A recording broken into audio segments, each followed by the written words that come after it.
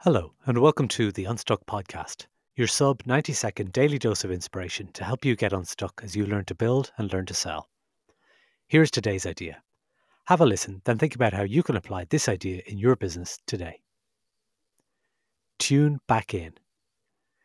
It's easy to get lost in the forest of features and functions, losing sight of the most important aspect, our customers. To avoid this, remember to periodically tune back in to the core needs and goals of our products. We must continuously refine our products to match the needs of our users. This process of tuning back in involves revisiting customer research and re-immersing ourselves in the voices and the experience of our users to understand their pain points and aspirations.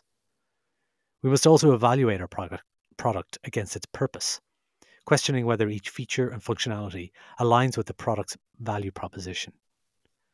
Also, seeking feedback from different perspectives, including users and experts, can provide fresh insights and help us identify potential blind spots. By regularly tuning back in, we ensure that our products are not just solutions, but solutions that make a real difference in people's lives. This focus on customer needs keeps our products relevant, valuable, and impactful. So how can you tune back in today?